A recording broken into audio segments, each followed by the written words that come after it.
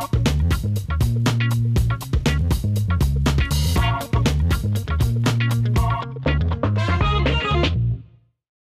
folks, and welcome back to the Funky Brain Podcast. My name is Dennis, and this is my Funky Brain. But our guest today is a licensed marriage and family therapist and a certified sex addiction therapist, very intelligent, well-informed professional who helps couples and individuals struggling in relationships and, of course, with other addictions as well, such as porn, alcohol, and drugs, as well as helping those struggling with anxiety and depression. And he hosts a very informative podcast called The Addicted Mind, which I was fortunate enough to appear on last month. Please check that out. Mr. Duane Osterlind, how are you doing today, sir? Great. Thank you. Thank you for having me on. And actually, your episode is out today. So I know I saw it on the website. And I told my assistant to make sure that she gets that in front of people. Awesome. So I'm glad to be here. I know. I'm glad you're here too, man. This is really great. And how is 2021 treating you so far? Have you recovered from 2020? I think I'm recovering from 2020. COVID was pretty stressful to me, and I also have young kids, so pulling them out of school. I also run a group therapy practice, and dealing with that, and how do you work remotely, and all of that stuff was actually pretty stressful for me. But we got through it, and we're looking at the end of it, and that's exciting. And I feel more energized and hopeful about the future, and kind of can see the way out as we're going. So that's kind of exciting. But definitely last year was a tough year. It was challenging. And, I remember when all this started like a year and a half or whenever that was, last March. Right now it's May. So it was last March-ish. And remember, Italy got hit first, and that was how it all started. And there was a guy there who was on, I don't know if it was a blog or a video or whatever he said, a news thing. And he said, look, we're about you guys. And he was talking to us in America. He said, you guys are about to go into a challenging time where you're going to go into this isolation. He said, use this time productively. Use it to learn something new, read books you wanted to do, learn how to dance, sing, a new art, do something. Don't let it get to you. And so what you were just describing, it was like, you were able to overcome the challenges and push through it. And now you're on the other side, right? Yeah, definitely. I think it really helped me slow down, actually. And exactly that happening, thinking about what's important in my life, what's important for my family. It definitely brought our family closer together. Having your kids at home every day, and yeah, that's challenging in many ways. And I was lucky enough that I could work from home, and so could my wife. So I definitely know that not everybody could do that, and that could be even more of a challenge. But for us, we were able to go through that and really see, really think about our life and what's important to us and what's valuable. Things like this, when you go into challenging times, if you can take a deep breath, you can kind of reflect, and it helps you really get to that space of knowing like what's important to me, what's really valuable. It forces you to do that. At least it does for me. And then you can kind of contemplate and think about it, and then readjust if you have to. Yeah, so that's how it was for me. And as people in the mental health industry, we're forced to use the tools that we throw onto our clients all the time. We're like, practice your meditation, read, write, take care of your body, your mind, and your spirit all the time. And now we have to do that too. Absolutely. I mean, I definitely reached out for help to other therapists and other people in the community to get the support and walk through some of the challenging times, what you're going through. I mean, not only was there COVID, but there was a lot of divisiveness, and people had different opinions and different thoughts and different risk tolerances. And, this person over here wants to be more careful than this person, yet they are family, and having to navigate that. And we had to go through that, and being able to figure out how do you talk to someone else about that, or what's the stress about it. So yeah, you have to pull out all those tools when we get into those challenging times. And I definitely did the same, Yeah, it's funny we led into that, because I was just going to say, like, what kinds of challenges are you seeing out there right now given our current global instability? Like, what are you seeing from patients coming in, like, outside of the norm, what would have been the norm 2, 3, 5, 10 years ago? Well, I think we've definitely seen an increase in mental health issues of people coming in with more depression, with more anxiety. A lot of people have struggled in their recovery too because of the stress and the isolation. I mean, one of the big things that I've really seen is that a lot of people who depend on, 12-step support groups or any other smart recovery or whatever is going on there, getting that support, being around other people, all of a sudden that was pulled away. And that can be a major support network that helps a person kind of cope with stress and anxiety. And all of a sudden that's gone. And that's had I think, a big impact. So we definitely see an increase in demand for help and support coming into our office because, yeah, I think it's had a huge impact, and I think we're gonna continue to see that as people get back, and everybody gets really excited, and they're like, okay, we can get back out there. And then I think once that settles, we'll even see a bigger increase of like legacy depression, legacy anxiety, PTSD. I think we're going to see a lot of people who have had COVID come in with a lot of anxiety and depression too. And yeah, we're going to have to work with that. So I definitely see an increase in that. I don't know if that's in the numbers. It'd be interesting to see the research on that, but I definitely see it just anecdotally to our practice and to my practice. Yeah, I could totally see that as well. So can you share with us a little bit about your story? Like, what led you to do what you do today? I would say addiction has been something early on in my life. I went into rehab when I was around 17 years old. I was a kid that was struggling with a lot of depression, a lot of anxiety, and found alcohol and pot as a way to cope with that. But it didn't work and it got out of control. And then I would say mildly, let's end things here, let's is kind of suicidal. And so I was able to get support, go into rehab, get the skills I needed to kind of cope and get through it and come out the other side. And I think that really saved me because at 17, your brain is still developing, your brain is still growing, and getting off of the drugs gave me that opportunity for my brain to heal and grow at a young age. And I really appreciate that. I mean, I look at the times now, and in a way where I was, I'm really thankful because I feel like if I, and it with opioids out there and all of this other stuff at the time, that wasn't as big, when I was going through this. It kind of scares me. Like that would have been bad news for me. And I feel like I dodged a bullet. I don't know if that makes sense because, I just think of like, oh crap, I would have done that in a second.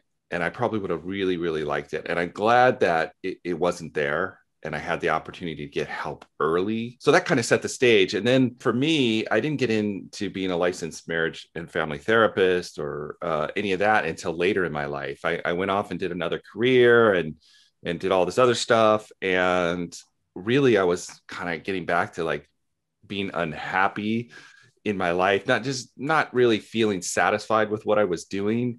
And an opportunity presented itself where I could go back to school, and I had met with the dean at the school, and it kind of just worked out. I had the summer off, I had time that I wasn't working, and he had a class opening up that weekend, and said, you know what, I'll let you attend it. I don't know, maybe he was a really great guy. His name was Vince, and he was a really just cool professor, and he said, just come. And I'm like, all right, I'll do it. And I fell in love with it. It was like, I wanted to understand my own brain, my own, why I thought the way I thought. When I look back now, that's the reason I really wanted it. I wanted to understand me and how I was the way I was. And this was the avenue to do that. And so I went to school and started going back to school, and I just really fell in love with it. And slowly had to let the other profession go, the other career go, and move into this. And then really all of my history going to rehab early on in my life, my own trauma, my own stuff played into that and became part of that. And I was able to incorporate those experiences into the work I do now.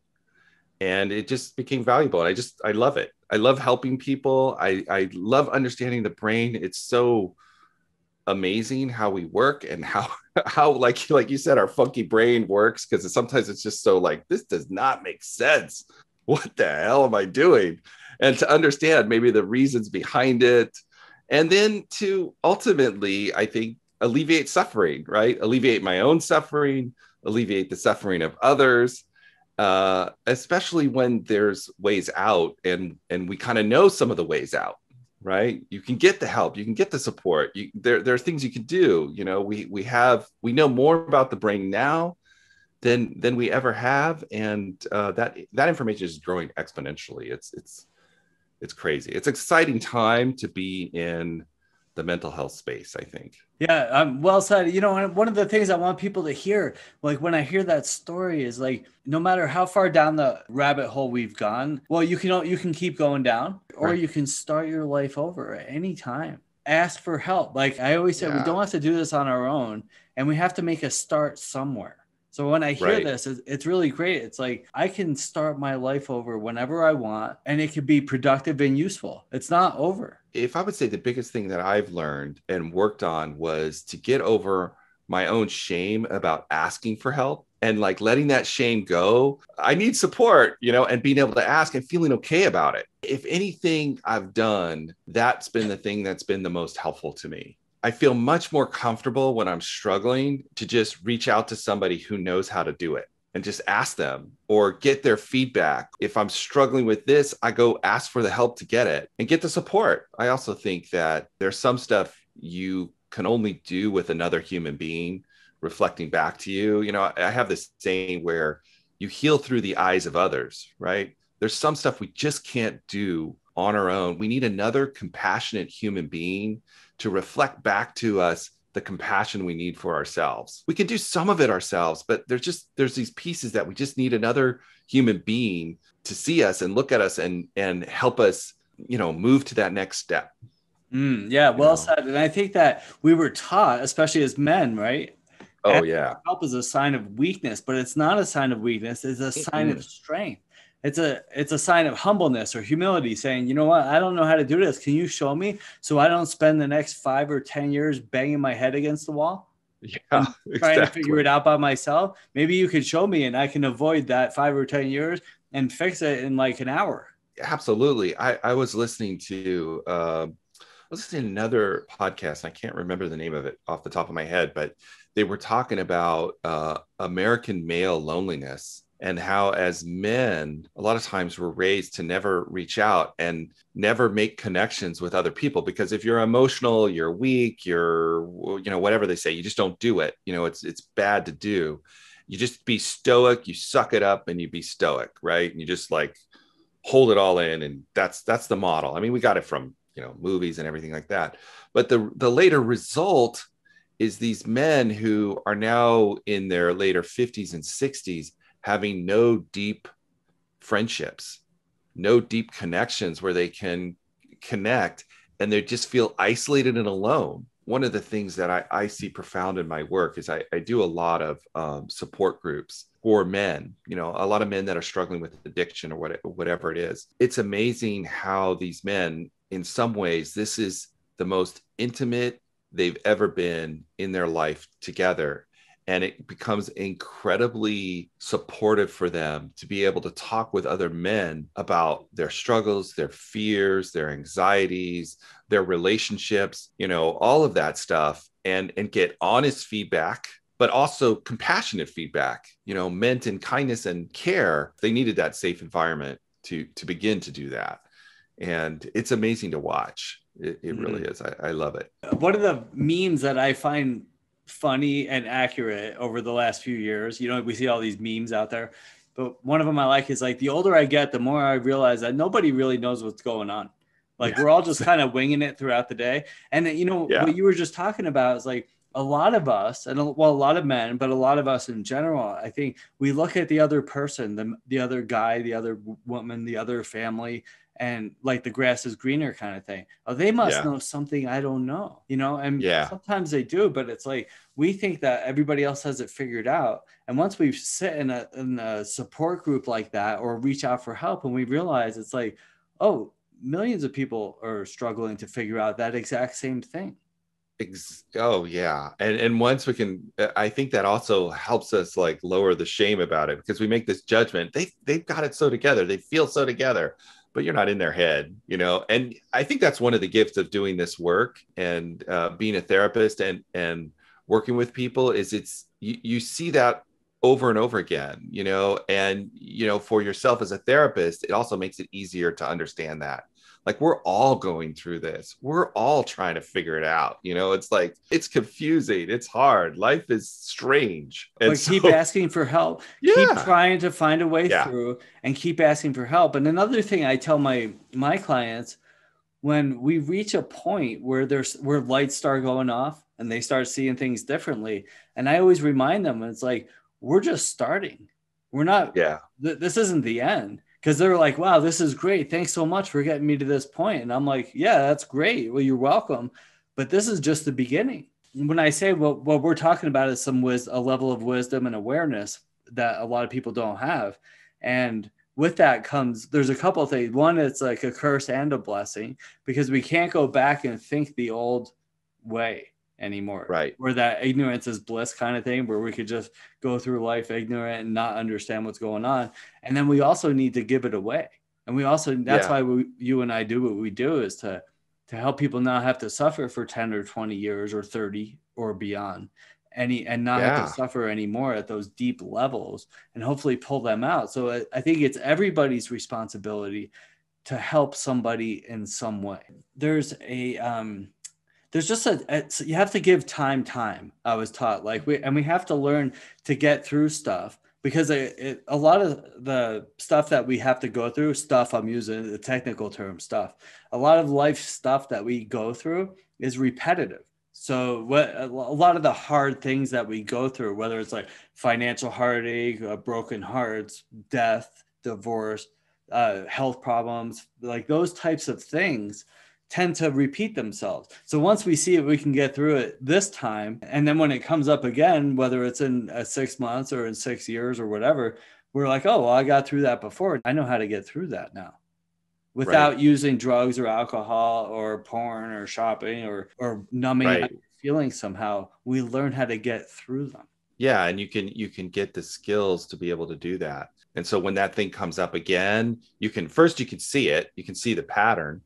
And that's where I think sometimes we really need other people in our life so they can point out the pattern that we can't see. And when we have trusted others in our life, they can give us that feedback so we can see the pattern. I don't know if you've had those moments where someone shares something with you and you're like, oh yeah, totally. I didn't even see that. Oh, yeah. That's totally true. I couldn't even notice it. I could never have seen it unless that person had just said it to me. And I'm like, oh, that makes total sense. Now I'm going to do this instead. I'm going to do X instead. And that's going to help solve that problem. But I just couldn't see the problem. And that's a great part of having, trusted people in your life that you can share with. I studied under Patrick Carnes as a certified sex addiction therapist. And one of the things that he had always said and really struck me is that in recovery, you should have at least 2 to 3 people in your life that know your complete story, at least everything about you, so that you can always go to them and get feedback and know that they're going to give you honest feedback. Right. And once again, kind of going back to what we were talking about earlier, if you're a man and you've been taught not to share, a lot of men don't have anybody, right? So one of the things I say is create that support network. Find those people in your life that know your whole story, and work to have that in your life. If you were to set a goal for yourself, that would be one of them. And you can find those people in 12 steps. You can find them in smart recovery. You can find them in different places and get that in your life and make that a priority, that you connect with those people, maybe on a weekly basis. Those people have to earn your trust. You know, you don't just do it with anybody. You find those people that deserve it. And then you do that mutually with each other. And you create strong support network that helps you walk through life, because life is challenging. Good people in there can help you, and they can help you see the stuff you can't see. A couple of closing questions here. So if you can go back to your 15-year-old self, what would you tell that kid? You're a good kid. And I think that's what that kid wanted to know. If I look back and I see, he just wanted to know he was okay. And so that's what I would tell him. But I'll put the caveat in there. You know, a lot of this stuff has gotten me where I am today, and it makes me who I am. So I don't know if I'd want to change it totally, if that makes sense either, because I've grown a lot from it, and it's made my life richer. And I think when we go through suffering and pain, and we can transcend it, it brings a richness to our life. It's just incredibly meaningful, but it takes time to get there. Yeah, and I think you know, the journey is part of the goodness of it all. There was like this big panel discussion I was having with other people in the field, and I said something like, you know, I wish I could just get shit without having to suffer at rock bottom levels for years before getting that. And this woman piped up and she was like, you know what? I don't think I would want that. I think the pain is part of the ride. It's part of the journey that gets us here. And although it's not like the desired path, I think that the pain ends up being a blessing. Yeah. I see both sides of it. Like, wouldn't it be great if I didn't have to go through the pain? But then would I really understand it at a deep enough level? I think you're right. I was talking to someone the other day, and something about it's the combination of feeling joy in the moment and also acknowledging the loss and grief of the past. And when we combine those two things, I think there's just an appreciation for the moment that is rich, but it's you have to fight for it. Well said. You have to fight for it. So this has been great, Duane. Duane Osterlind, how can people connect with you? Yeah, they can find me at theaddictedmind.com. That's my podcast that I do. And that's probably just the best way to get in touch with me. Yeah. You work for Novus. Novus Mindful Life Institute is the group practice that I founded. And we also have therapists there that help people through addiction, help people through depression, anxiety, do EMDR work and trauma work, and help people through some of this pain to get to the other side, to get to that space. Well, thanks again for sharing, for taking the time with me today. It was so nice to see you again and chat with you. I think we have great talks, and I love that. It's awesome to be able to connect with you. Well, thanks again. And thanks, everybody, for tuning into the Funky Brain podcast, and have a beautiful day today. I'll talk to you soon. Thanks, Dennis. So I've been asked recently, why would I need a life coach, and how can a coach help me? Well, I spent the last 15 years helping people overcome their challenges and propel themselves forward in life. And I work with people worldwide via Zoom, and currently have clients in New Zealand, England, Australia, and of course, scattered throughout the US here. So how come some people seem to be able to think of great ideas and just get them done at a high level, and some people just get stuck?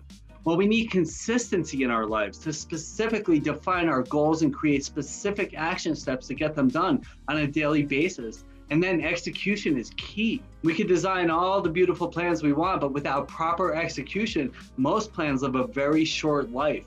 And then finally, and the most important piece of the puzzle to unlock all that success afterwards, is accountability. All the most successful people in the world have coaches, mentors, and accountability partners. Oprah, Richard Branson, Elon Musk. Nobody reaches high levels of success on their own. In most cases, they have teams of people to run their ideas by. It takes more than just a good idea to reach your goals and dreams. It takes hard work, effort, commitment, and dedication. And of course, somebody to hold your feet to the fire to make sure these things get done at a high level. And that's what I do. I help people reach their goals at a high level. I am a high performance coach. And when I say that, I don't just mean money. I mean kicking your addictions and mastering your life, improving your relationships, reaching your financial goals, crushing your health and fitness goals. So reach out today for a free session to start radically changing every area of your life. Don't wait till tomorrow or when it seems like the perfect time. Now is the perfect time to start achieving all your goals and dreams and to radically change your life forever. I'll talk to you soon. Have a beautiful day.